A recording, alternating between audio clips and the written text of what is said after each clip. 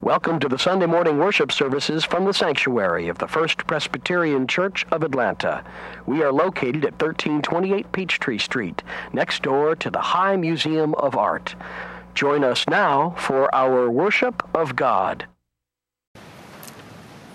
Today's Old Testament lesson comes from the book of Psalm, chapter 148.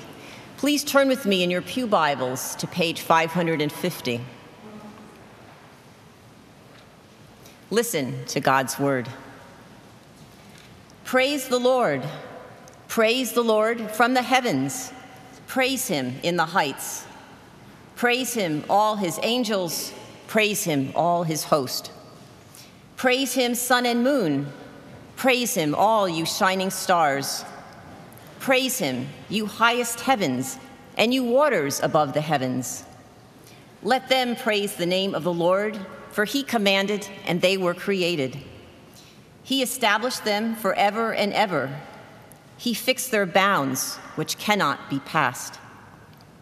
Praise the Lord from the earth, you sea monsters in all deeps, fire and hail, snow and frost, stormy wind fulfilling his command. Mountains and all hills, fruit trees and all cedars, wild animals and all cattle, creeping things and flying birds. Kings of the earth and all peoples, princes and all rulers of the earth, young men and women alike, old and young together. Let them praise the name of the Lord, for his name alone is exalted. His glory is above earth and heaven. He has raised up a horn for his people, praise for all his faithful, for the people of Israel who are close to him. Praise the Lord. This is the word of the Lord. Thanks be to God.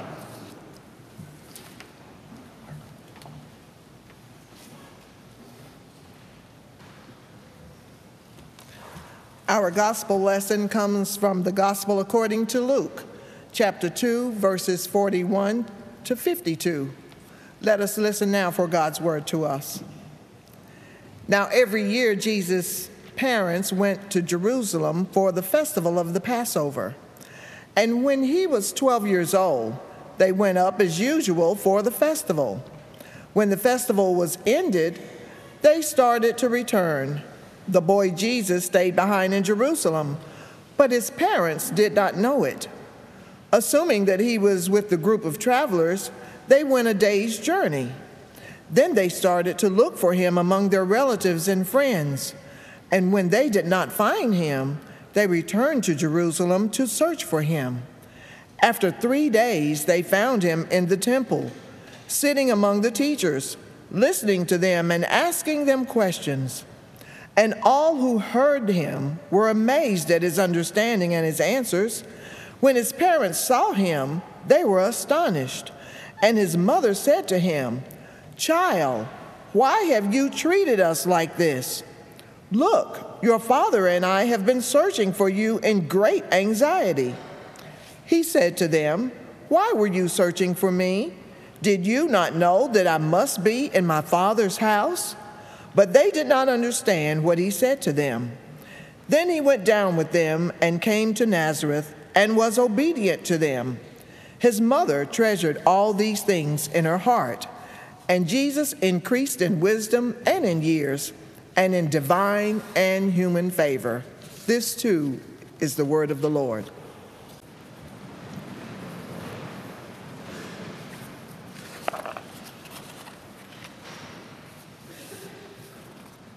Let us pray.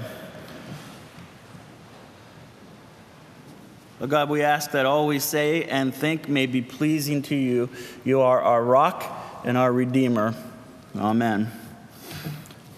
I want to talk about the English writer of the early 19th century named Jane Austen. And I was trying to think of some joke about that, why I was reading Jane Austen or what made me read Jane Austen or know something about her, but I can't figure out a good joke, so that's my joke. Jane Austen wrote books such as Sense and Sensibility, Pride and Prejudice, Mansfield Park. Most of those have been made over and over and over again by the BBC into different movies and miniseries. But as a writer in the early 19th century, she wrote romances, but they very much were a social commentary on her times and on those who were privileged and those who were not so privileged and how they interacted with one another. And she spoke about the powers that be, and she spoke about what it meant to actually live with principles that weren't just based on the mores and the manners of society, but instead were based on what really matters.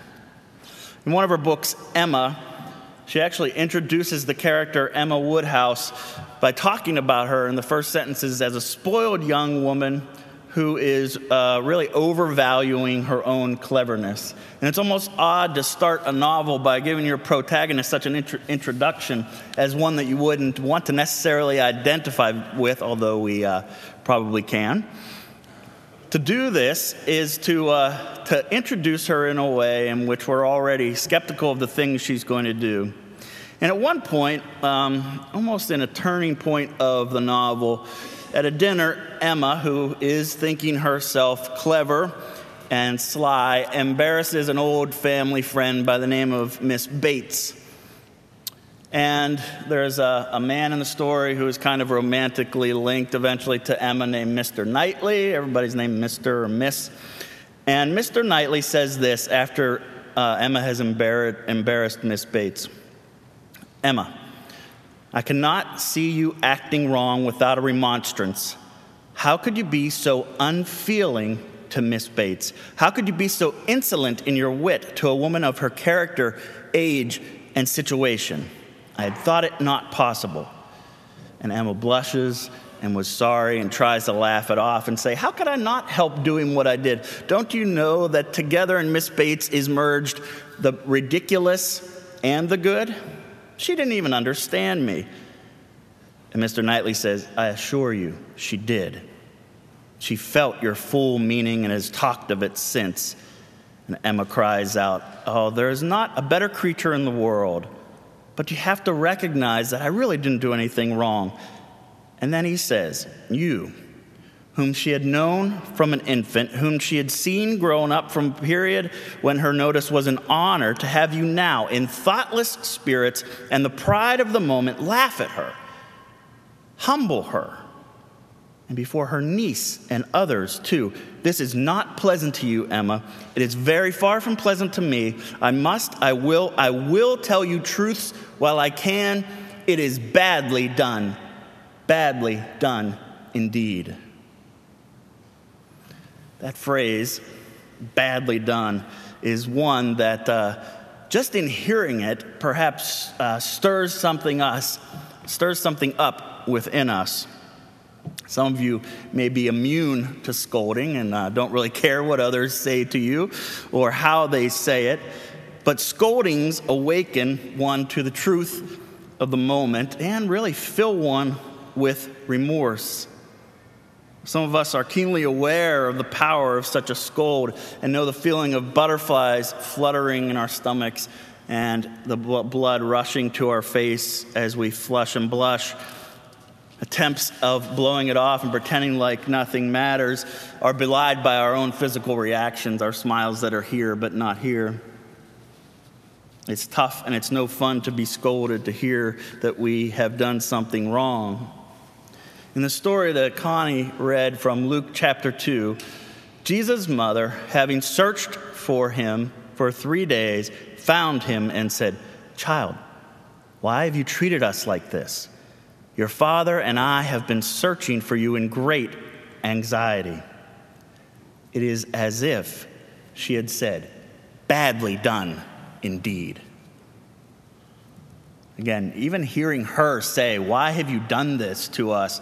might have stirred up those quick feelings of having been caught doing something wrong, or even being accused of doing something wrong. We know how that, again, affects us. There are few crushing words as those these days that are usually reserved for our pets as bad girl or bad boy. We even rarely use them today, but they're so striking and create such a pit. Our story today in Luke is one of a scolding of Jesus. It is one that is a story of the scolded one, but also of a standing one. We've heard the scolding, and later we'll hear about the standing of this Jesus. It's important to look at this story in the context of Luke. This is a story of birth as Jesus' birth as it's told by Luke, which starts with Zechariah and Elizabeth being told that they're going to have the child John the Baptist, who will pave the way for Jesus. It goes on to have the angel Gabriel visiting Mary and telling her that she will bear the child of the Lord. It goes on to talk about Mary singing out with joy about the fact that the lowly have been lifted up. It goes on to talk about the census that leads Joseph and Mary to go to Bethlehem where Jesus is born. Luke has the shepherds visited by the angels. It has the shepherds going to visit Jesus, then going out and telling everyone about this child who was born. So a lot is happening within these first two chapters. That is what leads primarily up to this section where we read today. But also within those first two chapters, it's important that almost just as much time is spent to things that happen after Jesus is born before he's 12 years old and enters the temple. We're told, as Tony preached on Christmas Eve, that Jesus is named, that he's given that name, God Saves. And that's an important detail of something that Mary and Joseph do right. They were told to name him Jesus, and they name him Jesus. We're also told that they take him to Jerusalem for a purification ritual. Again, something that they're supposed to do. We're told that there were two characters, Simeon and Anna, who when this child Jesus was brought into the place of worship, one of them, Simeon, calls him Messiah, and the other praised this child in front of the entire group. So you have the birth story of Jesus, then you have these kind of bona fides, this kind of resume where Simeon, Anna, Mary and Joseph are doing the things again to show us that this Jesus is the one we've been told would come. We're also told in our story then that the family went, like they should, to celebrate Passover when Jesus was 12. They realize he's not with them. They look for him traveling in the group, then in the city, then in the temple. Then Mary scolds, and the resonant bad boy echoes in our heads. While it's not fun to be scolded, it is fun to a degree to be the scolder, to have that feeling of self-righteous indignation in which we feel like we can tell someone that they have done something wrong and feel a little bit of power over someone in the place that they have done something wrong. I think it even gets our juices flowing, until perhaps we see the reaction that it causes in someone else. Some of you have heard me talk about a bit by the comedian Louis C.K. in which he says, in the past you would insult someone, you would see their face, and then you would feel embarrassed that you had done it. But now if you just type it, you can send it and feel smug and not see any reaction and get away with it. Self-righteous indignation, to a degree, sounds as if what is happening as Mary enters the temple. Her scolding is a little bit like this. It's a statement of her present situation. It's a statement of her own feelings, but still, she says, why have you treated us this way? It's about where she is, who she is, how she feels at that particular moment. And this is not to kind of enter into some criticism of Mary, because we've seen already, and she will at the end of this passage, ponder all these things in her heart. But at this point, it's that human panic of not knowing where he is and the effect that it has on her. By the way, this is a total caveat. National Geographic has a wonderful issue right now about Mary with all sorts of kind of the history of the traditions that surround Mary. Mary comes in and says, why have you treated us this way? Well, it's important to know what Jesus was actually doing that she sees as treating him this way. So we heard that he's sitting among the teachers, he's listening to them, and he's asking questions. As Greg said, like school, he's attentive. He's in the present moment, and he's doing what he's supposed to do. We're also told he was amazing those around him at his understanding. If we were sitting in this story with him, from his perspective and those that are listening to him, as Mary and Joseph barge in and scold him, it would seem overblown and out of place. And we wonder why this was happening. The other thing that Jesus was doing that offends Mary, or not that offended Mary, but that was happening, is his response. And he says, "Did you not know that I must be in my Father's house?" And that passage can also be translated as, "Did you not know that I must be about my Father's business?" He's doing what he is supposed to be doing. He's doing what he was called to do from the beginning of his life. He's doing what was prophesied about him.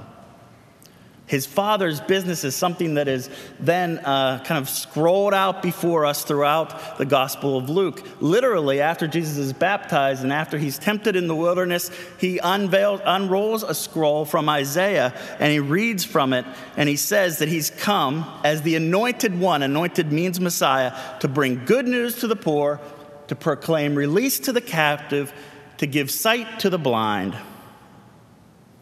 to let the oppressed go free, proclaim the year of the Lord's favor. Favor upon the poor, the captive, the blind, the oppressed. Favor, as John said, bringing the lowly up and bringing the mountains down, preparing the way for Jesus. Favor, as Mary sang in her song, lifting the lowly so unexpectedly.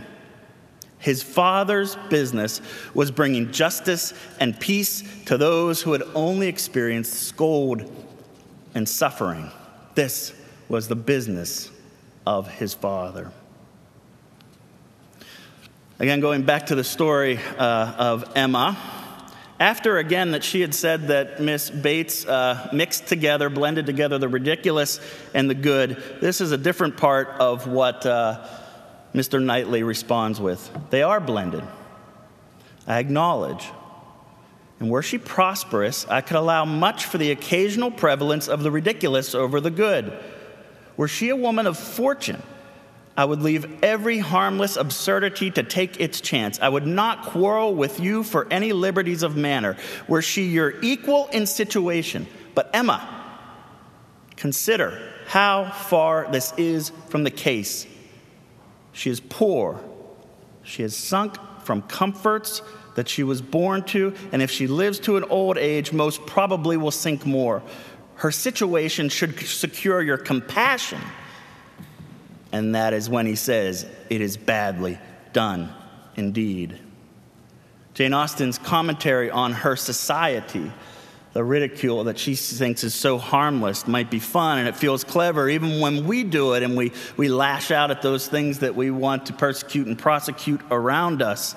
But we must recognize the power that is inherent in it, and where power is being abused when those who we are ridiculing are in places that do not have power. We know that there's something about poking at the powers that be, but to poke at the poor and those over whom we have power is badly done indeed. It's not what Jesus does. Instead, even though he's scolded, he stands for the poor and oppressed. The scolded one becomes the standing one. That leads me to another story from a film that came out this fall called Bridge of Spies, which was directed by Steven Spielberg and starred Tom Hanks. And it's about the tale of an insurance lawyer named James Donovan. And James Donovan was picked, or assigned actually, to defend Soviet spy Rudolph Abel. And then later negotiated the exchange of this Soviet spy Rudolph Abel for Francis Gary Powers, whose U-2 spy plane had crashed in the Soviet Union, been shot down. There's a key dialogue between Donovan, this lawyer, and his client Rudolph Abel, the spy. And this is something that after Donovan has shown his determination, after those all around him have criticized him because he's actually taken serious the case of defending this man, and he's actually kept him alive instead of the fact that he was supposed to be executed in a way that is going to allow for him to be exchanged for Francis Gary Powers. And after showing all this determination, Rudolph Abel says this to him. Standing there like that, You remind me of the man that used to come to our house when I was young. By the way, Mark Rylance is the actor that plays Rudolph Abel, and he's incredible. I wish I had a recording instead of you listening to my terrible, overdramatic reading of this. He says, standing there like that, you remind me of the man who used to come to our house when I was young. My father used to say, watch this man. So I did, every time he came. And never once did he do something remarkable. Donovan says, I remind you of him? And Abel says, this one time, I was at the age of your son. Our house was overrun by partisan border guards, dozens of them. My father was beaten, my mother was beaten, and this man, my father's friend, he was beaten. And I watched this man. Every time they hit him, he stood back up again. Soldier hit him harder, still he got back to his feet. I think because of this, they stopped the beating and let him live. The Russian phrase for that means standing man. You are a standing man. We know that the gospel of Jesus tells us that he is a standing man. But it was not easy because he was repeatedly being scolded. Here by Mary, why have you done this to us? Later on by Peter. Later on by the Pharisees who are constantly at him, even right after he's read this scroll in the temple. Peter who says, no, you're not going to that cross. The Sanhedrin who put him to the test and put him to the trial are scolding him. Pilate scolds him and has him flogged. And all of the crowds who days earlier had cheered his name and said, Hosanna in the highest, are scolding him, crucify, crucify. Yet he's still standing. The scolded is the standing.